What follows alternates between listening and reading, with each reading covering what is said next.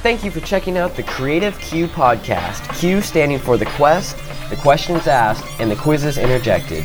Follow me on these 10 episodes where I explore what fuels creatives, the struggles, the insights, and most importantly, the tips that you can apply to your own life.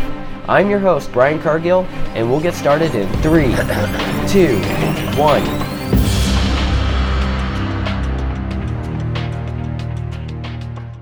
Okay, testing. This is on. Recording.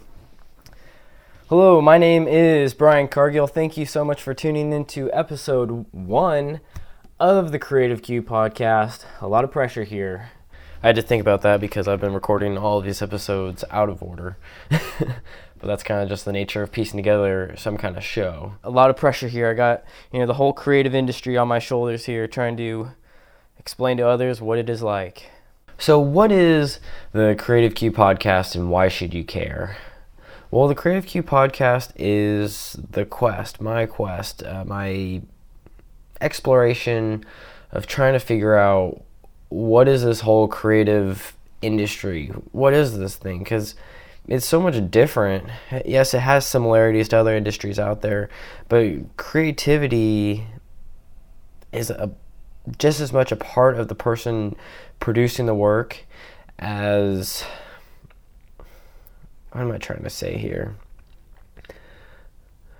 Creativity is an expression of the artist, of the musician, the painter, whatever it is. They're expressing themselves through this form, and they're trying to make a living from that. And yeah, a carpenter might be building something, or a lawyer might treat his profession as an art form.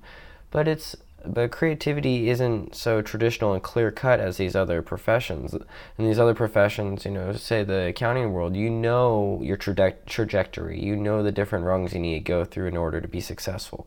In the creative industry, there are so many different paths to success, and you can create your own, or you get discovered, or any number of ways that people use creativity as an outlet, as what it really means to them. And that's what this podcast is about, is to dive deeply into what makes people tick, what makes them excited, what makes them passionate about the stuff that they do.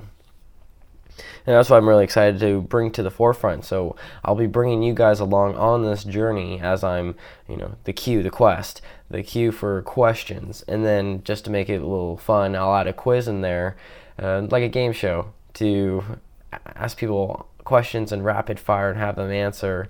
And, I think that's a fun way to get very quickly into the mind of who someone is based on how they answer their questions. So I'm excited to bring you guys along. You'll be there for all of the discoveries, all of my own challenges with doing a podcast, and some of the successes and the rewarding aspects of doing this. And my biggest goal is that, to keep you guys, entertained, packaging this all up in a way that is enjoyable to listen to, will keep you on board the whole time and provide valuable insights that you can use to apply to your workspace, to apply to your personal life, because being creative isn't always what we think of in the traditional sense. You need to be able to overcome challenges, and what they say, insanity is doing the same thing over and over again, expecting different results. So for me, if you could be creative, be innovative, and change things up, and break through and find that success, well, that's a win for everybody. So that's what the show is all about. And then, if I want to, you guys are probably wondering, who's this guy talking? Who's this guy explaining all this information? Well, for me, creativity started at a very young age. For me, it was drawing dinosaurs with my mom. That was kind of, and playing with Play-Doh. My mom actually really made sure that I had this art experience as a kid, and I think that's translated somewhat to today, even though I try not to think of what I do in the creative world so much as art, but it's art with a purpose.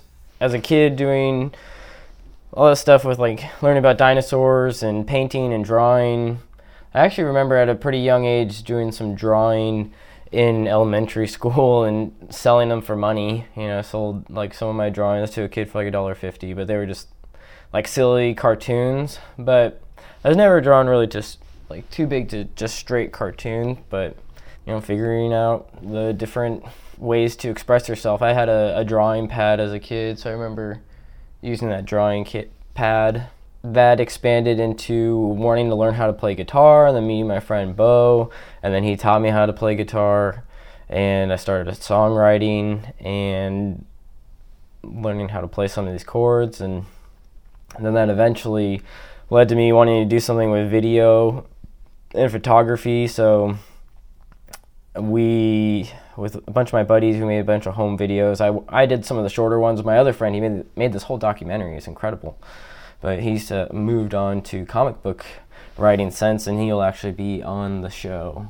I got my first camera, and from there I just started making videos about my friends and I doing stupid stuff in the backyard, and also making videos about highlights from my own soccer career, which has also morphed into podcasting, which is how we wound up here. I started with the audio portion, podcasting. I originally started with video, and now I'm kind of breaking back into the two different original forms. I've been doing more photography and podcasting, so that's the photography, the visual aspect, and then the audio aspect, and really honing in on that. So here we go. I've been making videos for over 9 years, and I've created probably over roughly 1,000 videos.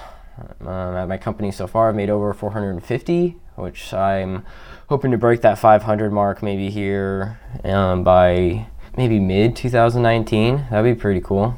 So you might be wondering, or not, what my favorite kind of videos are, and I would say it's the ones where you get to tell someone's story, and I get to use my journalism skills to ask questions, to drive the narrative, and I don't know, I just like storytelling and being able to share information with others and help them learn and grow and discover new things along with me. I don't mind documenting the journey. And the style of video that I do, it's fun because you never know what direction the story is going to go until you hop into the editing room. Because of the journalistic style, you go in, you interview, and you don't know where the interview is going to take you, which is such a bad way of doing it. I've since moved on to scripting, but you get some really good sound bites, but you also have to work like 3 times as hard. So what am I hoping to accomplish with the Creative Q podcast? Well, I want to be able to develop a better understanding of the creative industry for myself, first of all. Just what are other people going through? Because it's nuts. It messes with your mind a lot that you're creating this stuff, you're putting yourself out there. How do other people feel going through the experience? And then I have my microphone with me, so I'm just documenting that journey of talking with people, recording what comes out of it, and then sharing some of my findings with you guys.